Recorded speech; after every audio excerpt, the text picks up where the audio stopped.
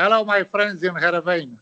My name is Rodion Kamotaru, and I listen every week to Radio Kamotaru, of course.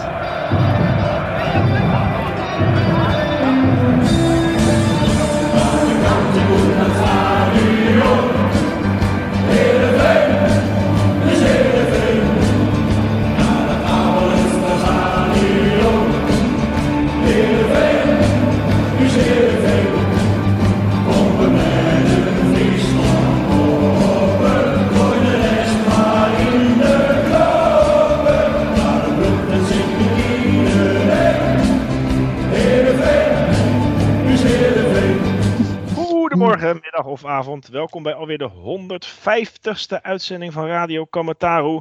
Een nieuwe mijlpaal die we gelukkig kunnen vieren met eindelijk weer eens een competitiezege. Vraag niet hoe, maar het is gebeurd. En alsof dat nog niet genoeg is, maken jullie als vaste luisteraars in deze uitzending ook nog eens kans op een mooie, bijzondere Heerenveen-prijs. Blijf bij ons dus. Mijn naam is Hielke Biemond en ik krijg vandaag weer gezelschap van twee mannen die soms wat langzaam op gang komen, maar aan het einde niet meer te houden zijn. Frank Benen en Redmar Wijnsma. Welkom heren. Dankjewel. Dankjewel. Van waar dat langzaam op gang komen? Nou, waar baseer je dat op? Niet meer af te stoppen zijn. Dit is een vergelijking met de wedstrijd. Maar, diepzinnig. Ja, ik kom ook altijd pas misschien moeten we gewoon... In de 20 minuten van de dag begin ik ook pas los te komen altijd. We kunnen ook gewoon Frank na een minuut of 20 wegsturen. En kijken of wij daar dan beter van worden met z'n drieën. Dat is ook een goeie, ja. Klap ik dat we een gast hebben misschien. En de hoeveelste minuut moet ik dan een kutopmerking maken? Begin ze draaien in de 17e de eerste. Oké. Hey, maar hebben jullie ook zo'n goed humeur, mannen? Sinds zondag weer? De overwinning. Ik merk dat bij mezelf namelijk. Dat ik toch weer, dat deed wel wat met mij op de een of andere manier. Een soort opgelucht. Ja, durf ik niet te zeggen.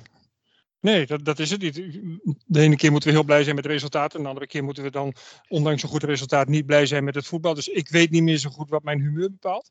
Maar ik heb wel een prima humeur. Ja, los van voetbal. Altijd. Ja, ik ben blij met de 3 punten. Maar je merkt toch dat je voor de tv, voor zo'n kaal stadion, toch vlakker naar kijkt.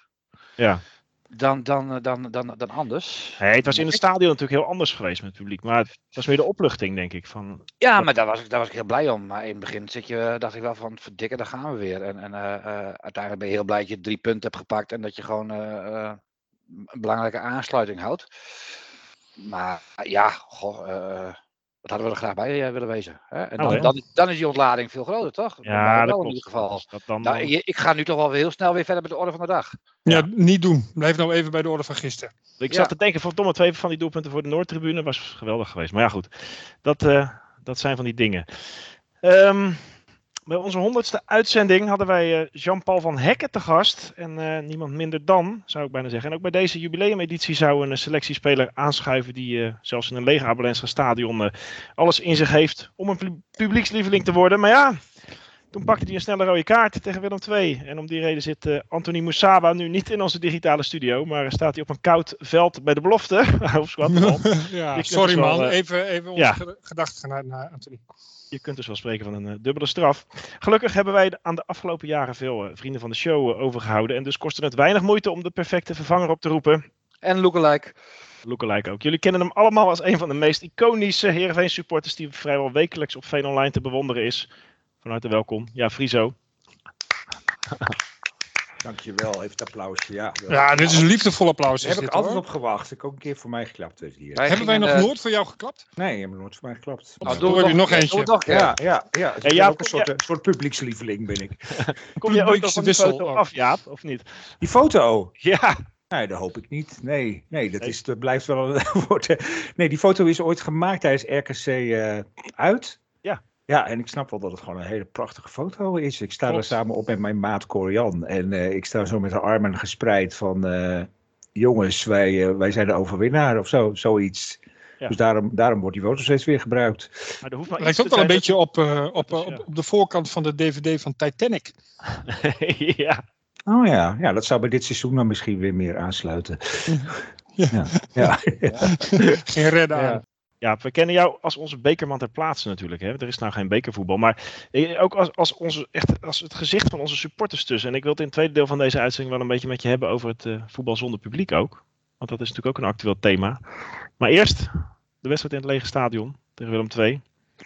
Dan vroeg ik me af, jij hebt ook zitten kijken, hè? Waarom zijn wij dan met 10 beter dan met 11? Daar ging de discussie een beetje over. Is dat iets dat die scheidsrechter iets losmaakt wat de staf niet los kan maken? Of is dan ineens duidelijk hoe ze willen spelen en met 11 man niet? Ik vroeg dat me echt af. Ik vond het zo gek. Ja, dan moet je gaan psychologiseren, hè? Ja. En voor mij zit het daar ook wel een beetje in. Dat er dan iets gebeurt. Want ik vond het begin was toch weer vrij lusteloos en slap. En met heel veel foutjes. En daardoor kwam die gele kaart ook niet helemaal uit de lucht vallen, vond ik. En als er dan zoiets gebeurt, dan het lijkt wel alsof het een soort wake-up call is ineens. Van en dan ontstaat er blijkbaar ook een soort verbinding tussen die spelers. Van we moeten allemaal stapje harder lopen. En het is natuurlijk ook wat duidelijker wat ze moeten doen. Want je hoeft eigenlijk alleen nog maar te verdedigen vanaf dan. Hè? Maar ik raakte ook niet heel erg in paniek. Je denkt wel van shit, gebeurt het weer, hè? Zo vroeg in de wedstrijd. Ik las ook ergens dat wij, geloof ik, de club zijn dat 4 van onze 5 laatste rode kaarten in de eerste 30 minuten zijn gehaald. Of zo. Weet je? Dus daar hebben we een aardig record mee. Maar ik raakte niet meteen in paniek en had ook wel het gevoel. Ik zat op Twitter te kijken en alle Willem II supporters zeiden van dat hebben wij weer. Die waren eigenlijk die waren moedelozer dan wij, weet je. Want die hadden blijkbaar onlangs ook een wedstrijd gespeeld waarin ze vrij snel een rode kaart bij de andere ploeg vielen en die ze toen niet wonnen. Dus en wij hebben natuurlijk ook een vrij recent track record om wel goed te spelen met die man. Dus ik dacht, maar het is wel jammer, want je voelt wel meteen dat zo'n wedstrijd weer een hele andere gevoel en kleur krijgt. Hoe zien jullie dat, mannen? Red me Frank. Gek. Het is toch gek? Het was tegen Vitesse ook al zo voor mijn gevoel. Dat je... Er komt gewoon een besef in de ploeg, we moeten een stapje harder doen. En dat is zo'n besef die ze kennelijk niet met z'n 11 vanaf het begin hebben. Nee, dat wou ik zeggen. En dat is het gekke. Dat is ook het gekke van de psyche van een team, van een individu. Nu moet ik wel die extra meters maken. En een andere keer denken ze van, weet je, ik loop die eerste 10, dan loopt Sjaki die andere 5 wel even voor mij. Ja. Is het en dat gaat niet. En ik denk dat Willem II het ook gewoon bijzonder slecht deed. Ja. Daar ook een beetje geluk mee hebben. Die bakten er me heel weinig van tegen die team van ons. Ja. Dus ik snap die moedeloze Willem II supporters op Twitter ook wel. Die zagen de bui terecht alweer hangen. Die zagen hem van ver aankomen. En totaal eens met wat jullie zeggen hoor. Daar gaat het niet om. Want dat is wat er gebeurt in je hoofd. Bliksem, ik moet nu wat meer mijn best gaan doen. Bliksem, ik moet wat harder dit.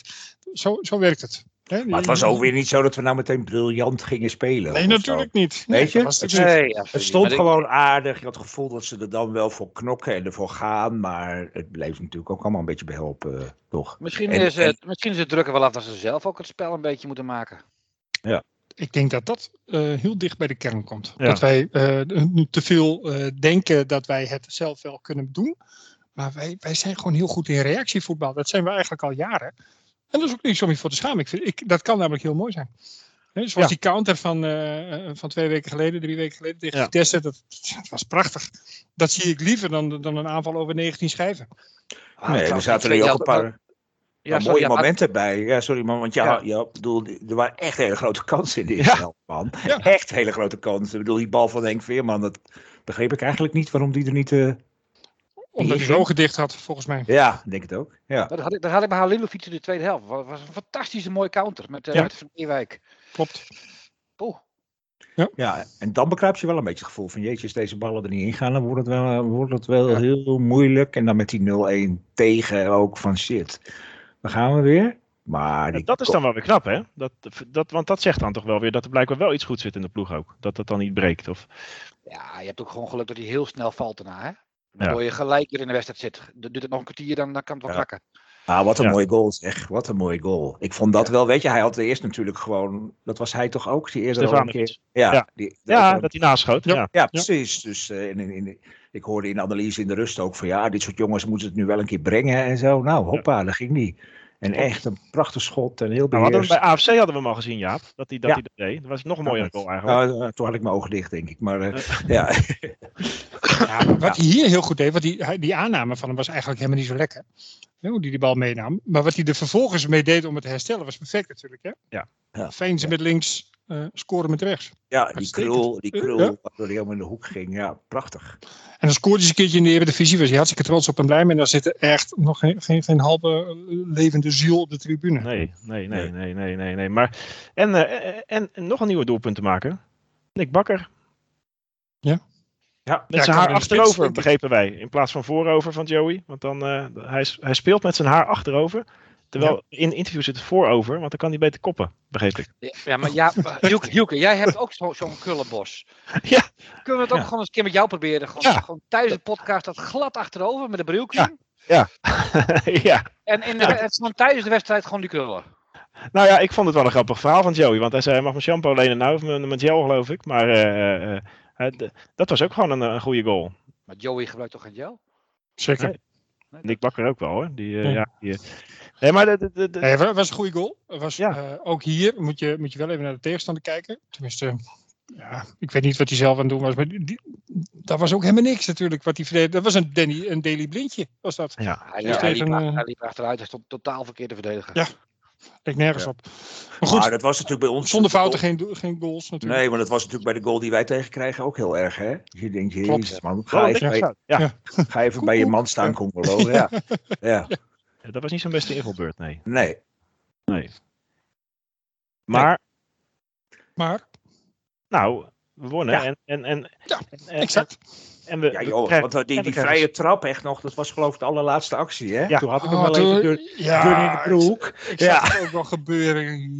Dat zal toch niet, joh. En toen ketste die af en dan werd het nog een corner. Ja, dat kan niet. En ik vond die muur daar staan en denk, die kan toch wel alle kanten langs. Nee, je voelt echt van, Maar wat jullie aan het begin zeiden, dat goede humeur. Ik had vooral een goed humeur, omdat ik denk van, we hoeven nu geen slecht humeur te hebben.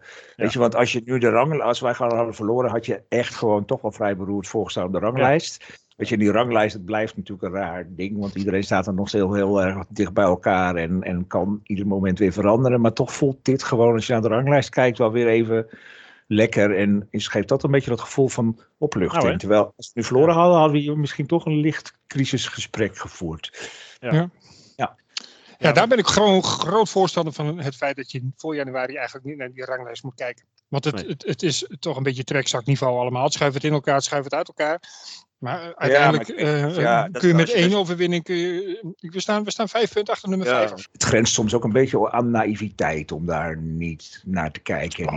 Dat is zo lekker. Nee, dat heeft niks met naïviteit te maken, vind ik. Ik vind...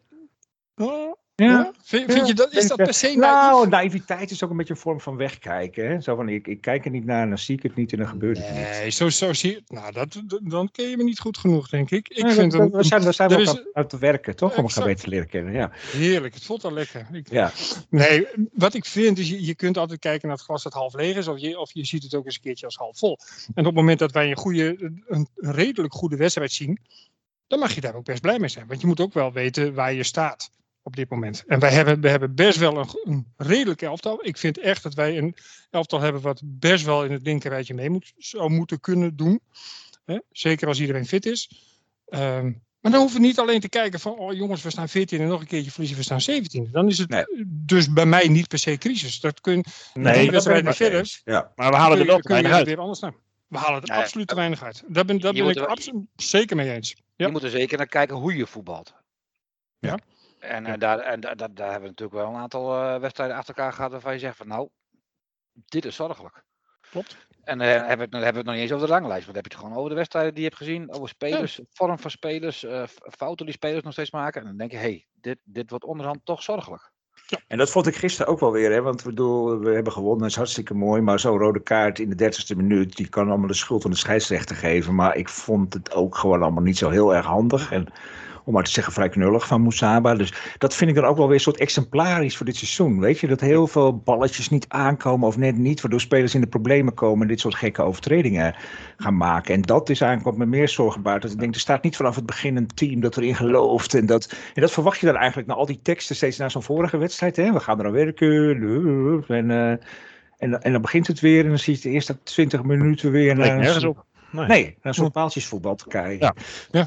Maar we krijgen Sven van Beek terug het goed is, volgende week. Dat is wel fijn natuurlijk. Want... Nou, dat is een hele fijne. Ik bedoel, Sven van Beek en Nick Bakker achterin. Ja. Ik zou er niet tegenaan durven lopen. Want Drezefiets ging weer, hè? Drezefiets ging weer. Ja. Nee, maar dat wordt het duo, Redmer.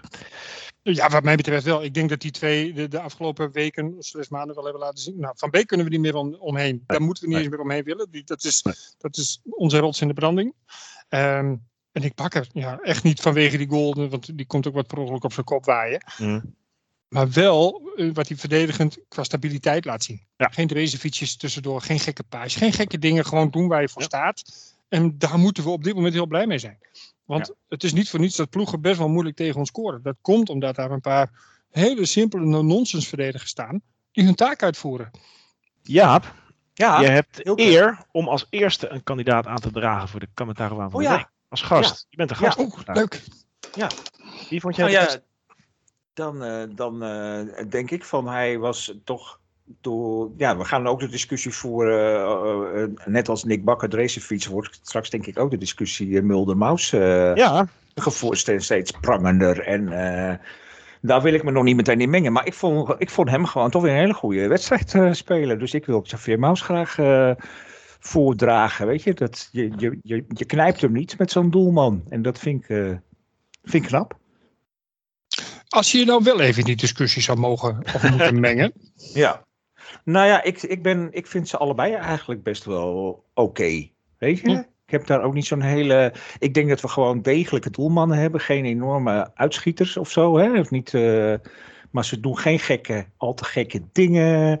Ik vind Maus ik erger bij Mulder altijd iets meer aan dat achterin rondspelen. Ik heb hier Maus iets meer door heeft dat je soms ook gewoon lekker die bal naar voren moet poeieren. Maar voor de rest qua keeper... Weet ik, dat weet ik niet zo goed. Hij heeft mij positief verrast. Ja. Ik hoorde wel, bij de Cambuur zeiden ze van, goede keeper, maar dat was de eerste divisie. Toen ging je het in de Eredivisie laten zien bij PEC. Toen vond ik het een onzekere, twijfelachtige doelman. Ja. En ik vind hem tot nu toe hier heel erg degelijk keeper. En pakt goede ballen, degelijk. Zijn trappen is wat minder, maar voor de rest een prima keeper. Die niet alleen op de lijn staat te keeper. Die kan ook uit zijn goal keeper. Ben benieuwd wie het wordt. Maar in ieder geval dank voor dit moment, Jaap. Frank, wie vond jij de beste? Ik ga van Bakker.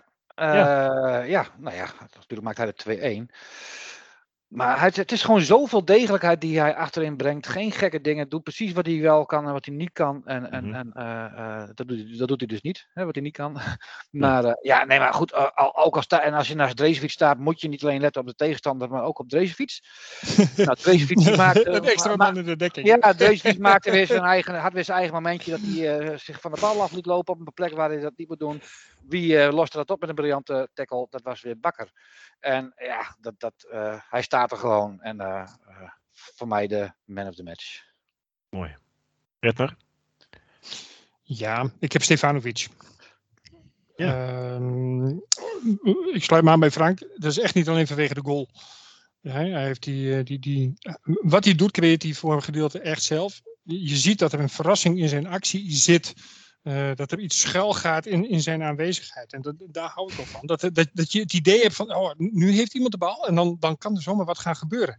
Dat heb je niet bij alle spelers. Nee, er gaat iets schuilen in zijn aanwezigheid. Ja, mooie zin. Ja, dat vind ik echt heel mooi. Maar het klopt ook echt. Ja, en ik vind het is natuurlijk een fijn frivol veldspelertje. En dat is, daar houden wij van, tenminste ik wel.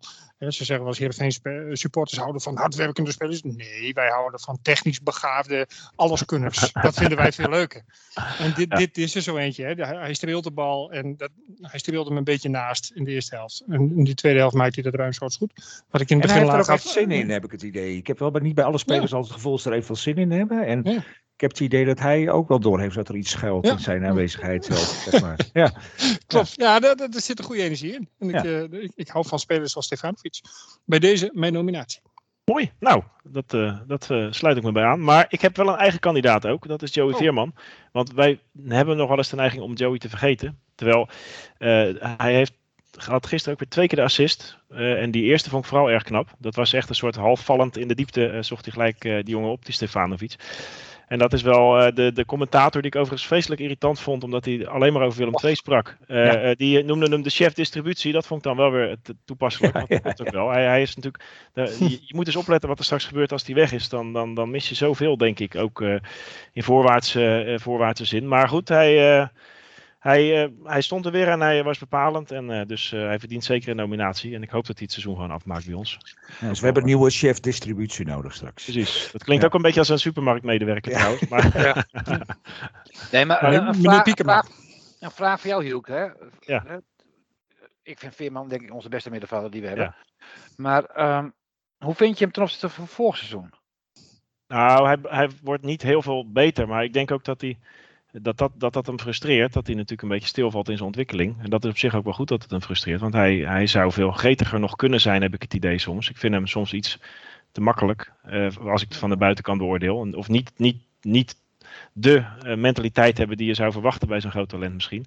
Maar goed, dat is nou eenmaal ook hoe hij is. Hij zegt ook zelf, ik leef niet als een monnik, maar als een Volendammer. Dus dat is ook zijn kracht altijd wel geweest. Maar ik denk ook dat hij eigenlijk wel weg moet bij ons, eerlijk gezegd. Hij moet ook toen meer. Ja. De eerste fase.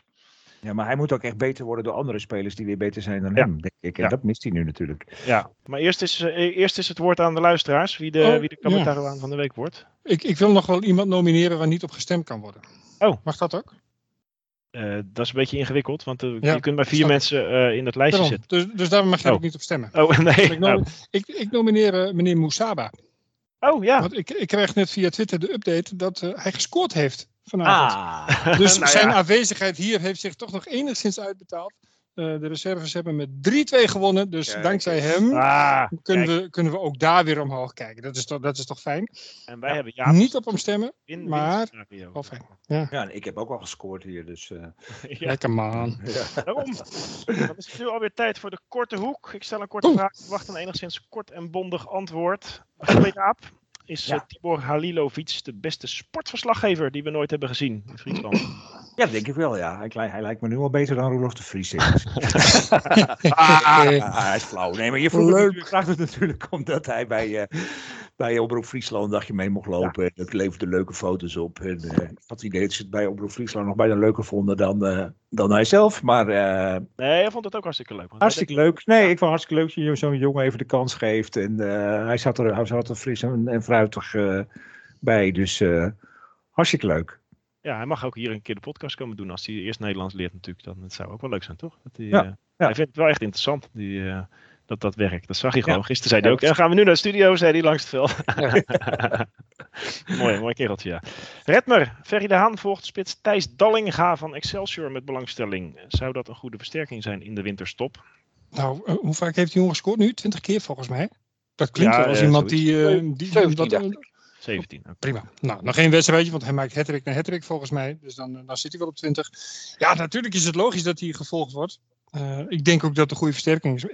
Ik moet heel eerlijk zeggen, ik ken hem niet goed genoeg. Ik weet dat hij bij Groningen zat en dat hij daar eigenlijk net niet deed. Maar dat zegt niks. Dat betekent wel dat hij doet dit niet voor niets. Dus hij zal die potentie zeker wel hebben. Hij laat het nu ook zien. Misschien een niveautje hoger ook wel. Ik weet alleen niet of hij met zijn Groningen-achtergrond heel veel zin heeft om in ons shirt te gaan spelen. Maar als het een beetje 20 ongeveer, denk ik. 18, 19, 20. Ja, jonge Hoornkamp scoorde ook heel vaak in de eerste divisie trouwens. Maar die stond bij ons rechtsback. Dus dat dat is waar. Nee, dat kun je niet scoren. Nee, joh, zonder gek. Ik denk wel dat het een goede is. En het werd ook wel wat geopperd. Kijk, we hebben wel iemand binnen de club met connecties bij Excelsior. Dus misschien kan hij een beetje wat lospeuteren daar. Ik denk dat die jongen gewoon lekker nog een... Wat zei je? Hij heeft er vooralsnog alleen mensen heen gestuurd, maar het mag ook wel eens met die 3-wedge. Misschien zat er al wel wat in de pijplijn. Precies. Frank, 10 contracten bij Heerenveen lopen na dit seizoen af, meldde VI deze week. Dat hebben ze uitgezocht. Moeten we ons daar zorgen over maken? Of is dat iets wat er gewoon bij hoort? Nou ja, het hoort er gewoon bij en ik maak me er totaal geen zorgen om. Ik ben heel benieuwd, Ferry de Haan, die kan zo meteen de hand aan het elftal geven. Ja. En dat vind ik eigenlijk wel heel erg interessant. Ja, want dat zei hij ook toen hij bij ons was, van dit is nog niet Hij had nog niet zoveel ruimte, ook op salarisgebied vanwege de grote selectie die er was. Laat me zien wat voor spelers hij wil halen, met welke instelling, met welke kwaliteiten en wat hij vindt wat er bij Heerenveen past. Er staat nu toch grotendeels nog het team van Gerry Hamstra. Ja. Nou, ik denk dat de nieuwe technische man ook wel zijn hand erin aan wil geven. Jaap, we moeten geen wonderen verwachten van dit elftal, zei Johnny Jansen. We zijn zelfs een rechte rijtje club, meldde hij op ESPN. Is dat terecht of maakt hij ons dan iets te klein? Ik hou zelf niet zo heel erg van dit soort teksten. Ik vind het niet, natuurlijk mag je wel wonderen verwachten is altijd mooi, zeker in deze tijd van het jaar. En ik snap niet zo goed waarom je zoiets zou zeggen. Weet je, dat prikkellieve en ik vind het zo weinig zelfverzekerd. Weet je, iedereen snapt heus wel dat je niet meer kan.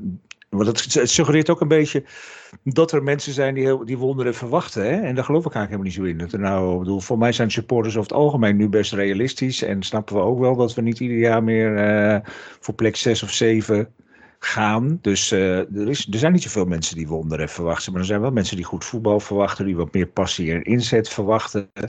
En dat lijken mij hele redelijke eisen. Dus ik vind zo'n tekst een beetje, een beetje kloteloos. En we hebben de 9e begroting, dus dat is linker. Dat is nog linkerrijtje net aan natuurlijk. Maar misschien het spelersbudget van het rechterrijtje, dat zou kunnen. Alleen, Johnny werd ernaar gevraagd natuurlijk, omdat of we niet te laag stonden. En hij voelt natuurlijk een beetje de druk, zeker voor die wedstrijd. Dus hij denkt dan van, ik ga eens even die druk wegnemen door ons.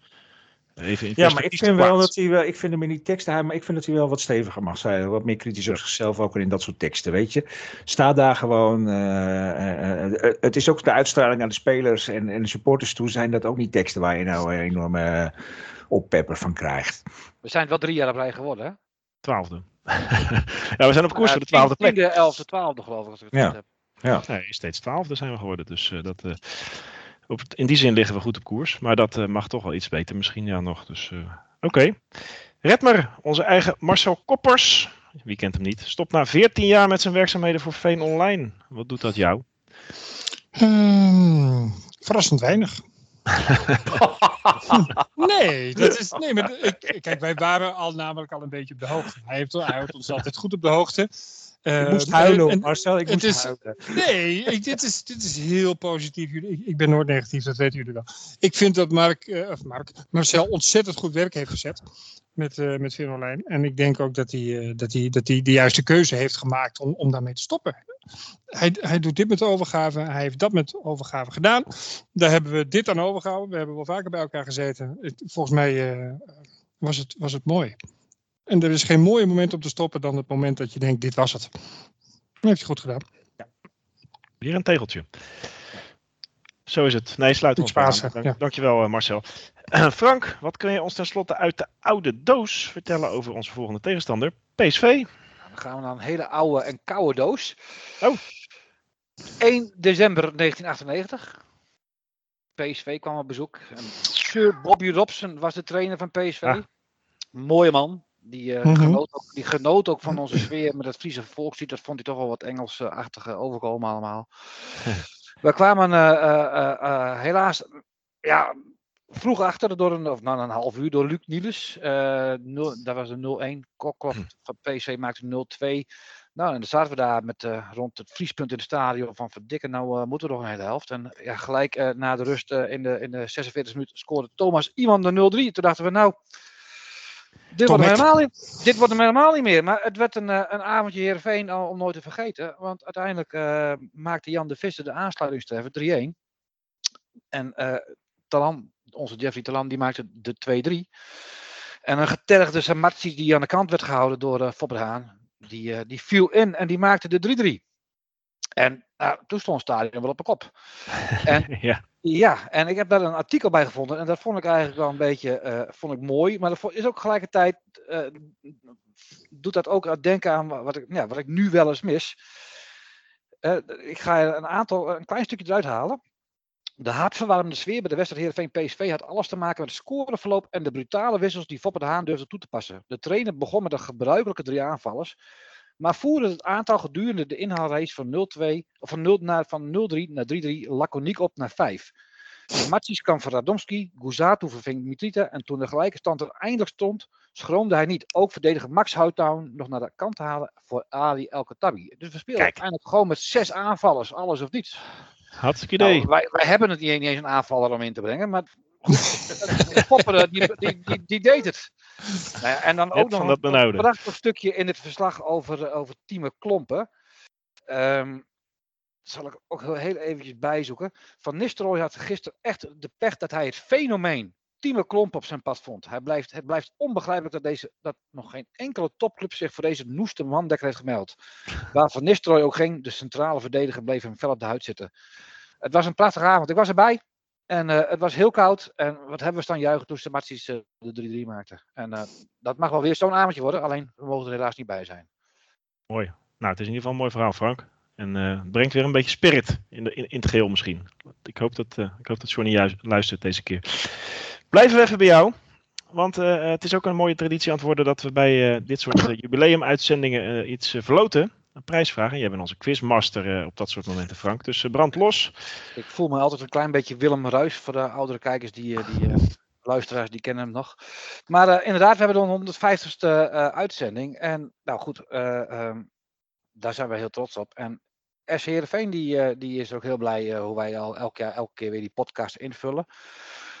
Ook al blijven we soms wel eens mopperen op de club en zijn we kritisch. Maar altijd met een stukje beschaving. En de club heeft meegedacht met ons wat ze ons nou zouden kunnen schenken. Nou, dus wij hebben een shirt van de club gekregen van Moezaba. En nou, die zou ook vanavond bij ons in de uitzending zijn natuurlijk. Dat is hij niet, maar er staat een hele mooie handtekening van die jongen op. En wij gaan dit shirt gaan wij, met een prijsvraag gaan wij die verloten.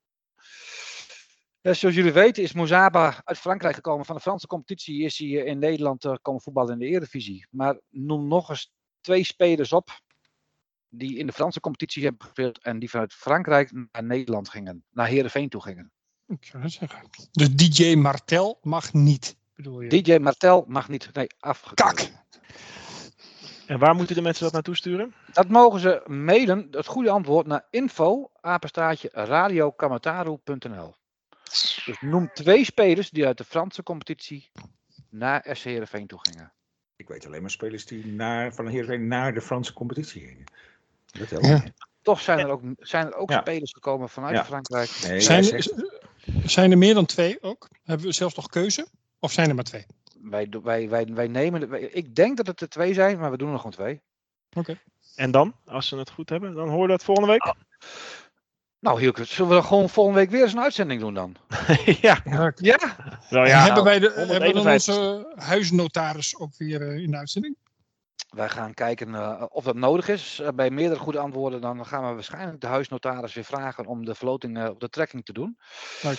Maar wij wachten met smart op de goede antwoorden op info@radiokamataru.nl. Leuk. Ze hebben bij Radio Tour de France in de zomer hebben ze altijd de quiz die niet te googlen is. Ja. Dat is ook leuk. Dat is dit eigenlijk ook. Hè. Dit is niet te googlen. Ik heb heb het namelijk geprobeerd. Ik heb dit ook geprobeerd te googlen. Ik kon het niet vinden. Nee, het is niet te doen. Maar gelukkig hebben wij een goed panel bij Radio Kamataru die deze vraag heeft bedacht. Mooi. Hey Frank, dank. Succes allemaal met piekeren. Ondertussen gaan wij door met de uitzending. Want ik wil eventjes met jullie hebben over de plotselinge terugkeer van de lege stadions in de Eredivisie en in de Eerste Divisie. Ik heb vooraf eventjes wat met betrokkenen gebeld bij de club. Want ik was wel benieuwd eigenlijk hoe de vlag er nu bij hangt in het stadion, wat dat betreft. En ik merkte, ze zijn niet alleen heel boos, maar ook eigenlijk heel verbaasd. Althans, zo reageerden ze vorige week op het besluit van het kabinet. Want ze hadden dit echt niet zien aankomen. Ook omdat in de buitenlucht juist steeds werd gezegd relatief weinig besmettingen zijn. En daarbinnen nog wel gewoon van alles nu mogelijk is. Wat je ook kunt verzinnen. De bioscoop, theater, de kroeg. En ten meer ook omdat het bij de stadions hadden ze bij de club het idee juist allemaal goed geregeld was met die QR-codes en die controles en zo. Dus ze verwachten hier dan ook niet echt veel effect van. Dat was een beetje mijn indruk die ik kreeg toen ik rondbelde. Maar wat vind jij ervan, Jaap, als fervent tribuneganger? Nou, vervelend. Maar ik vind de reacties van de clubs en de KNVB ook wel een beetje vervelend zelf. Weet je, dat er zo... Want ik snap dat er maatregelen genomen moeten worden. Ik maak me vast dat snappen ze zelf ook wel, hoor. Ja, en weet je, en alle maatregelen zijn een beetje discutabel. Ik denk de theaters en de bioscopen, die houden zich ook echt heel keurig aan de maatregelen. Hè? Want iedere branche heeft natuurlijk zijn eigen verhaal. En die zijn de vorige keer heel hard getroffen. Ja. En het gaat natuurlijk niet alleen maar wat in de stadions gebeurt. Het gaat natuurlijk ook om heel veel reisbewegingen er naartoe. En en ik denk dat toch gewoon ook meetelt, hoe je het ook went of verkeerd, dat het voetbal er niet zo heel erg goed op staat. En de laatste maanden. En dat kun je terecht of onterecht vinden. Maar ja, dat lijkt mij wel gewoon hierin meespelen. Of het dan een straf is, weet ik niet. Maar ik vind het ook niet heel gek om dat erbij te betrekken. Kijk, ik snap dat heel veel politiek, Jaap. Het is, we moeten wat doen, dus we doen dit maar. Maar dit is toch niet het probleem oplossen? Dat weet ik niet. Weet je, wat is dan wel het probleem oplossen? We weten het allemaal niet in deze situatie. Maar hoor ik nou zeggen, Jaap, dat jij denkt, zeg maar, dat de misdragingen van de supporters van de afgelopen 2 maanden mee hebben gewogen in een besluit om niet meer met publiek te voetballen? Nou, ik weet niet of dat mee heeft gewogen, maar ik denk niet dat het voetbal er daardoor in ieder geval beter op staat. Weet je, in ieder geval geen kwalificatie is om te zeggen van, leven het voetbal momenteel. Weet je, ook al die toestanden buiten en ook wat er dit weekend weer gebeurt. Weet je, dat zijn ook dingen die je niet wil en die ook niet bijdragen aan meer veiligheid in Nederland. En ook niet meer veiligheid rond corona. En ik vind symboolpolitiek wel een heel groot woord. Weet je, dat kan je over... We zitten echt in een crisis, hè? Dat vergeten mensen volgens mij wel eens. Weet je, in een crisis die gewoon maar niet overgaat. En ik geef het je te doen om daar de goede maatregelen in te nemen. En iedere sector vindt dat hij het heel goed voor elkaar heeft. En toch lopen die besmettingen steeds maar op. Ja, maar je moet een probleem aanpakken waar het probleem is en niet waar het juist op een van de weinige plekken waar het goed geregeld is. Ja, maar dat ben ik niet met je eens. Want hoe weten we nou zo zeker? Ik ben in stadions geweest waar iedereen over elkaar heen valt en iedereen door elkaar heen loopt. En ook buiten, weet je, dat vind ik er iets te simpel gezegd. Alsof het dan met voetbal ineens allemaal heel goed geregeld is en op andere plekken. Nee, maar de controles zijn gewoon goed. Dus, ja, de controles zijn goed, natuurlijk. Ja. Nou, daar ben ik het niet helemaal mee eens, Hielke. Wij hebben tegen Vitesse sta ik daar klopt. gewoon, kan ik een QR-code laten zien. Kom een seizoenkaart niet laten zien, ik hoef geen ID te laten zien. En aan de andere kant gaat Redme naar binnen. Die moet zijn ik moest alles laten zien. Ja. Die moet de QR-codes laten zien. Ik heb een hele beautycase uit moeten pakken. Dus wat dat betreft is het heel wisselend. Ja, oké. Kijk, voetbalstadions zijn gewoon plekken waar heel veel mensen bij elkaar zijn. Ja. En plekken waar heel veel mensen bij elkaar zijn op dit moment gewoon gevaarlijk en risico. Weet je, dat is nou eenmaal wat er aan de hand is. Ja. Hoe vervelend ook. Ja, maar ik kan me heel goed vinden in jouw uitleg, Jaap. Ik denk ook dat het zo is. En ik heb me vanaf het begin af aan dat de stadions weer open waren, heb me altijd veilig gevoeld daar. Dan heb ik altijd gedacht van dit is goed geregeld. En dat vind ik nog steeds. Maar ik snap ook wel dat je ergens een lijn moet trekken. En dat die rechte lijn, die is niet te trekken. Het is allemaal een beetje, om in termen te blijven, paniekvoetbal wat de overheid doet. Het is hier wat, het is daar wat. En omdat niemand het echt heel goed weet wat nou het allerbeste is. Nou, ik begrijp dat maakt het wel heel lastig. Ik snap ook wel dat we bij de club niet begrijpen. Je kunt hier toch geen beleid op maken als we inderdaad mensen weer in paniek raken en weer maar eens gewoon maar wat doen. Dit is toch niet... Nee, maar we kunnen toch ook... Het is toch een beetje... Nou, dat geldt ook voor de horeca. Het is ook een crisis. Weet je, als je oorlog hebt, kun je toch ook niet zeggen van we kunnen hier geen beleid op maken. Het is een crisis. Ja, maar in alle landen weet het. Zitten de tribunes vol, Jaap. En daar is het ook crisis. Ja, maar ja. Dus het is in Engeland en in Duitsland en in België en overal. En dat blijft ook gewoon zo. Want daar zeggen ze gewoon van... maar volgens mij doen wij het ook helemaal niet zo goed ten opzichte van de landen om ons heen. Nee. Qua besmettingscijfers. Of qua regelgeving. Of qua... Volgens mij qua besmettingscijfers. Nee, en ik zie in andere landen, ook rond het voetbal, nog veel meer mensen altijd met een mondkapje oplopen en zo. Weet je wat in Nederland? Ik heb dat gevoel dat ook rond het voetbal, maar ook in de hele maatschappij, gewoon het besef van in wat voor crisis we zitten en wat we daarvoor moeten doen. En dat ook allemaal een steentje van ons bijdraagt. En dan vraag ik ook van de KNVB en ook van de clubs om even, ik snap dat het heel vervelend is, maar niet slachtoffer uit te hangen en dit gewoon even. Weet je wat, ik snap dat het heel vervelend is dat er nu gezegd is, het is voor 2 weken of 3 weken. En dat is natuurlijk waarschijnlijk niet wat de situatie gaat zijn. Dus die onzekerheid is natuurlijk tergend. Maar ja, er staat ook best wel weer veel geld tegenover. Dus dat is het probleem ook niet meteen. Nou, ze houden er bij de club rekening mee, dat hoor ik dat het gewoon eigenlijk de rest van dit kalenderjaar waarschijnlijk wel zal zijn. Want dit is natuurlijk niet iets wat je nu besluit en dan over 2 weken zegt van, Nou ja, laten we het toch maar niet meer doen. Waarschijnlijk. Nee, dat idee had ik ook wel een beetje toen we hoorden van de wedstrijden worden niet uitgesteld. Want ze durven dat gewoon niet aan, want ze weten niet of ze die wedstrijden kunnen inhalen. Nee, de overheid heeft signalen afgegeven in de gesprekken die ze hebben gehad met de supporterscollectieven, met de veiligheidsmensen en zo, en met de overheid. Eigenlijk van jongens, hou er maar rekening mee dat. Een beetje dat soort signalen hebben ze wel afgegeven. En daardoor ging het supporterscollectief Nederland ook ineens overstag van we moeten uitstellen, wat de clubs ook wilden, tot laten we maar met lege stadions voetballen. Want ze dachten, als het zo lang gaat duren, dan kunnen we net zo goed de stadions leeg houden. Dan schiet het meer op. Maar potverdikke jongens, we hebben nog gewoon 2 keer Heerenveen PSV in een leeg stadion. Hè? Hoe zuur is dat? En de Friese derby in december waarschijnlijk. Ja, nou dat vind ik een zegen als daar geen publiek bij is, moet ik eerlijk zeggen. Nee, echt serieus. Nou, snap ik wel. Oprecht heel veel zorgen over. Ik weet niet wat jullie daarvan vinden, dat dit misschien ook te maken heeft met dat er veel geweld is de laatste tijd. Weet je, want dat mag misschien geen reden zijn voor dit, maar het is natuurlijk wel iets heel zorgwekkends. Ook wat er dit weekend weer gebeurde. Ik merk dat ik voetbal steeds minder leuk ga vinden op die manier. Om daarbij te horen en daarmee geassocieerd te worden. Doe eens normaal. Je ziet een bepaalde opgefoktheid met die derbies. Hè? Dat zag je bij, wat was het, bij Kerk, Rode Zee, MVV. Ja. Je zag het bij NEC, nee, wat was het laatst?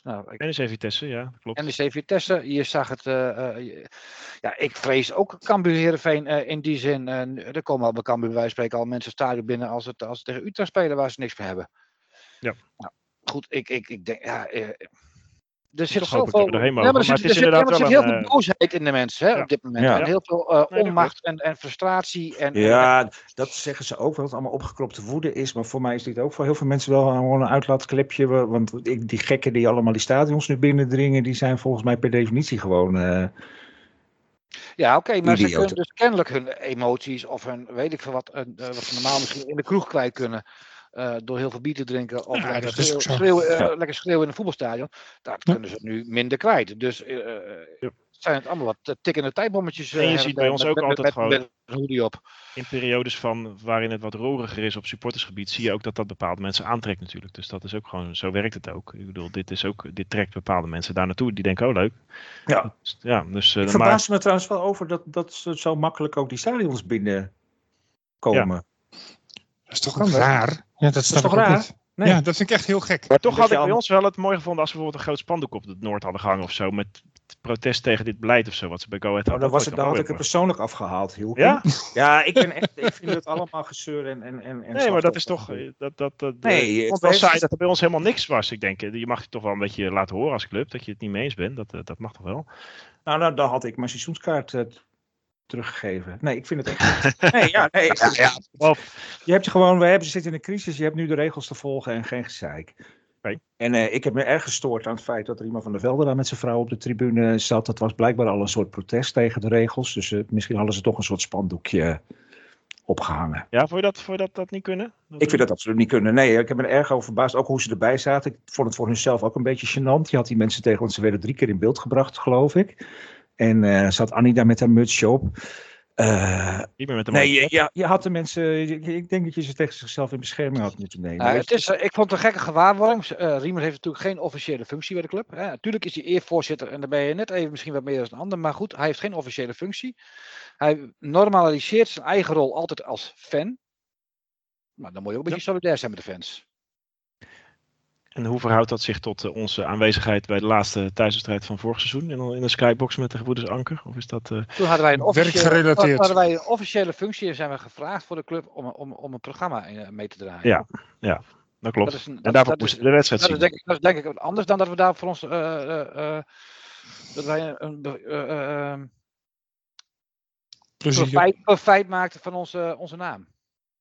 Ja. Maar goed, ze mogen van mij nog best in het stadion zijn. Hè? En als ze daar in Skybox gaan zitten. Maar je gaat daar toch niet met z'n tweeën op de tribune zitten. Terwijl het hele stadion leeg is. En dat je ook nog weet dat de camera's op je gericht zijn. Ik vond het echt een soort Stettler en Waldorf-achtige situatie. Een beetje gênant vond ik het. 2 van die oude mensen die daar... Bij Go Ahead Eagles staat en ik vind het echt een dikke vinger tegen... Ik vind het ook een dikke vinger tegenover de andere supporters. Hoor. Wij mogen er niet zijn. Waarom gaan jullie daar dan wel zitten? Hij heeft voor mij echt wel een enorme blunder... maar vorig jaar zat hij er ook iedere keer met Foppen gewoon in de tegenstander. Nou, dat vond ik ook niet. Vond ik ook altijd niet goed. Ik neem ze dat echt kwalijk. Ik denk dat ze meer solidair mogen zijn met de supporters. Waarom hebben zij een soort voorrangspositie en willen ze dat ook zo laten zien? Nou, Riemer zegt altijd van niemand is groter dan de club behalve Abe. Ik zou zeggen, niemand is groter dan de club behalve Abe, Riemer en Foppen. Dus ik vind eigenlijk dat zij altijd daar wel gewoon horen te Maar zitten. het is crisis, Hielke. Jij doet steeds een beetje alsof dit allemaal maar niet zo aan de hand is en dat het een beetje gezellig is. Weet je, er is iets aan de hand in Nederland. En er is niet voor niks dat er nu geen supporters bij mogen zijn. En dan gaan zij daar wel met z'n tweeën zitten. En dat is toch een signaal. Ik vind het van Heerenveen ook heel gênant. Ik heb me echt over zitten opwinden, zoals jullie merken. En niemand is groter dan de club, dat gold alleen voor Abe. Dat zijn altijd Riemer zijn woorden geweest. Dat gold Ja. Nee, maar dat zeg ik. En Riemer. Ik vind Ja, dat maar het Abe had er altijd ook niet lekker moeten is voor die zitten. twee. Nee. Nou, Abe was er wel. Nou, lekker buiten. Ja, en Foppen zat er niet, hè? Dus ik denk misschien is Foppen toch iets verstandiger geworden. Of Ja, maar dat zou kunnen. Maar VV Akkeren moest ook thuis voetballen zonder. Ja. Dus, Zat hij daar langs de lijn? Ja. Maar goed, ik Mag ook vrees niet. in ieder geval, hoe dan ook, vrees ik dat het nog wel even gaat duren, wat wij daar ook van vinden. Dus, Maar goed, het is goed om even erover te discussiëren, want het is wel iets wat leeft, dat blijkt en wat de meningen verdeelt. Dus, maar Redmer, om weer even Ja, jongen. het gezellig te maken. Je hebt altijd 10 stellingen voor onze gasten, hè? Dus dat Ja, gaan we gewoon nu bij niet. toch? Nu niet. Nee. Ik heb je lichtelijk voorgelogen. Je zei, ga je de 10 doen vandaag, Philip? Ja. Toen zei ik, ja, maar dat is helemaal niet waar. Want ik heb natuurlijk, al zittende op het toilet hierboven in de badkamer, heb ik even met Jaap zitten appen. Of zat je op de badkamer? Ja, niet op de badkamer, wel in de badkamer. Ja. En ik was daar, ik zei, weet je wat we doen? We gaan gewoon elkaar overhoren. Jij 5, ik 5 en we zien het wel waar het schip strandt. Dus we hebben dit ook niet gerepeteerd. We hebben geen idee. Misschien hebben we wel allebei precies dezelfde stellingen. Okay. Jaap stelt ze aan mij en ik stel ze aan Jaap. En, Jaap, ik stel voor dat we dat gewoon om de beurten doen. Mooi.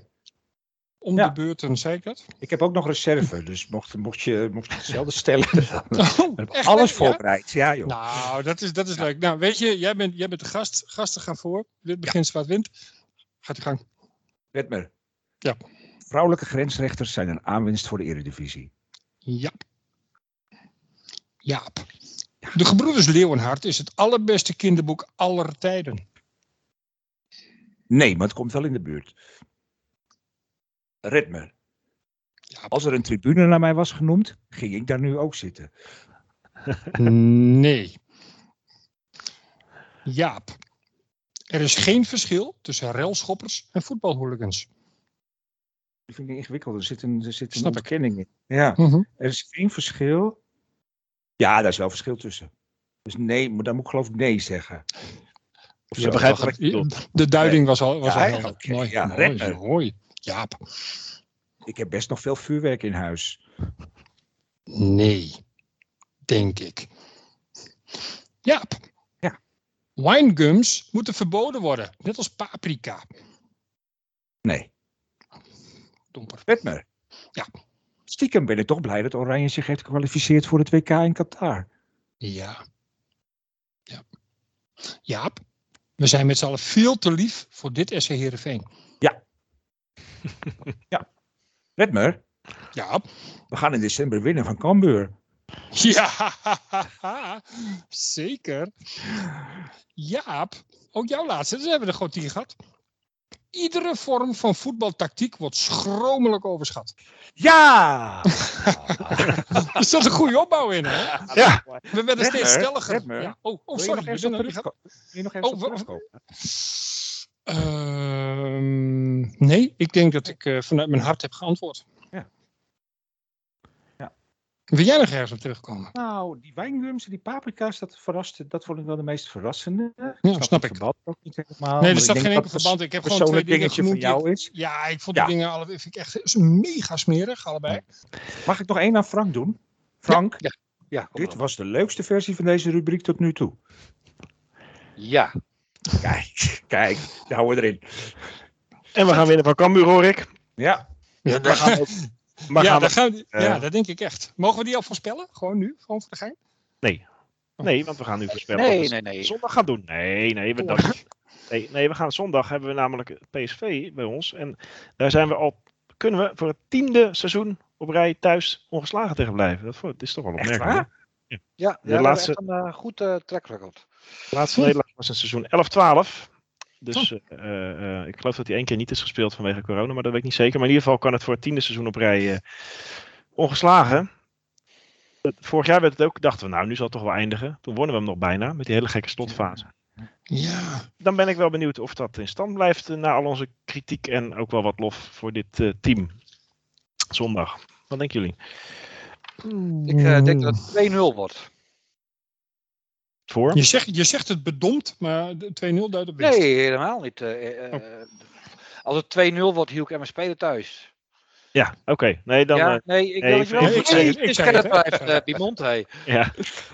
Even voor de zekerheid. Red me. Ja. Ik denk dat wij nipt verliezen. 1-2. Dus de reeks gaat eraan. Ja, maar dat is niet zo heel erg. Als je lekker mee kan voetballen tegen dit soort tegenstanders. Dit zijn niet de ingecalculeerde punten, hè? En ik ben nogal van de ranglijst. En die paar punten kunnen we nogal missen. Dat is prima. Dat is echt prima. Nee, zonder gekheid. Het is geen schande om van PSV te verliezen. En als je daar net van verliest, dan hebben we een leuke wedstrijd gezien. Dat is oké. Ja? Nou, ik vind dit altijd lastige wedstrijden. Ik ben niet zo'n hele grote fan van Ajax. En dan, ik vind het dus heel fijn dat die spanning bovenin nu nog heel erg er is. Weet je, en dan denk ik, dan zijn wij net de club waar PSV weer van verliest. Waardoor Ajax daar weer profijt van heeft. Dus dat was dan schelen. Nee, maar goed. Nee, dus ja, maar ik denk ook wel. Ik denk dat we op zich wel kans maken. Ik ga er tussenin zitten en ik denk 2-2. Oh, dat dacht ik ook. Maar dan denk ik 3-3. Ook leuk. Vorig jaar was ook wel. Was echt met Van Bergen, weet je wel, aan het eind dat hij scoorde. Maar toen lieten we die man lopen nog, waar Johnny zo boos over was ook. Ja. Dat nog 2-2 werd toen. Maar op de een of andere manier. Er was ook zo'n VAR-moment in die wedstrijd. Dat staat mij bij op het laatste. Nee, dat was een andere wedstrijd volgens mij. Maar dit was. Of werd. Nee. Nou, dat weet ik niet meer uit mijn hoofd. Ja, dat kan wel. Maar in ieder geval. Bij ons die een goal afgekeurd op een gegeven moment. Ja. Maar toen dachten we ook van, nou, nu zal het wel een keer over zijn. Maar op zich, dat is ook wel iets wat in positieve zin in je hoofd kan gaan zitten natuurlijk bij die gasten. We hadden het eerder deze uitzending over mentale kracht in de sport. Maar als ze al die beelden eens op een rijtje zetten, van dat we dachten, nu gaan we verliezen. Nou, ik heb sowieso het gevoeltje tegen PSV wel dat je niet bij voorbaat heel erg het gevoel hebt van we zijn kansloos. Weet je wat je tegen Ajax wel kan hebben of misschien zelfs wel tegen Utrecht of zo. Maar tegen PSV denk ik dat wij altijd wel denken van er valt misschien wel iets te halen. Zeker. Nou. Het is een wonderelftal, hè? Nee, je moet ook geen wonderen verwachten, nee. Maar ik moet wel zeggen dat PSV denk ik wel de 2 mooiste goals van het weekend heeft gemaakt tegen Vitesse. Zeker.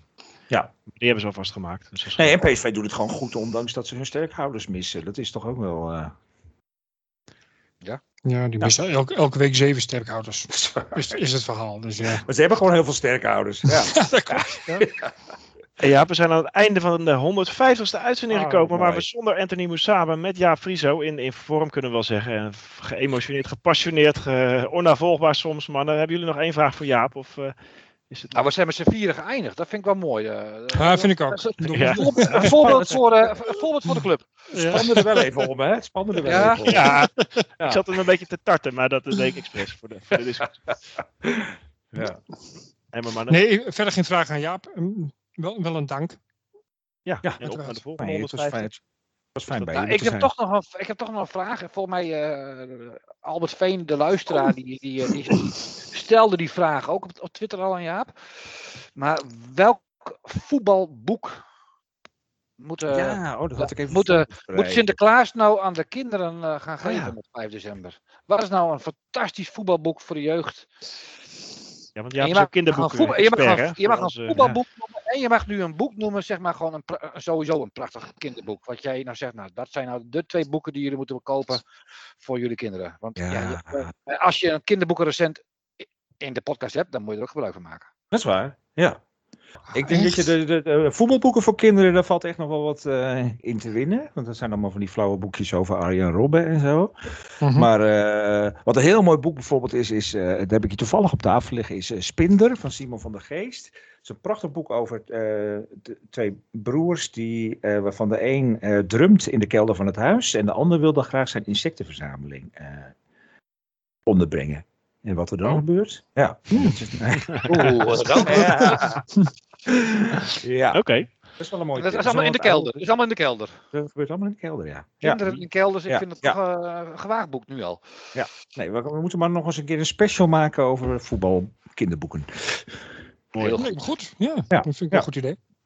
Albert, dank. Jaap, dank. Op naar Sinterklaas. En jullie allemaal bedankt voor deze week. Op naar een volgende uitzending van Radio Kamataru. Maar niet voordat ik jullie heb gewezen dat jullie al onze bijdragen en ook straks allerlei columns van Redmer en onder meer natuurlijk, de 10 keer raak, 10 keer mis, op radiokamataru.nl kunnen vinden. En ons kunnen bereiken op info@radiokamataru.nl.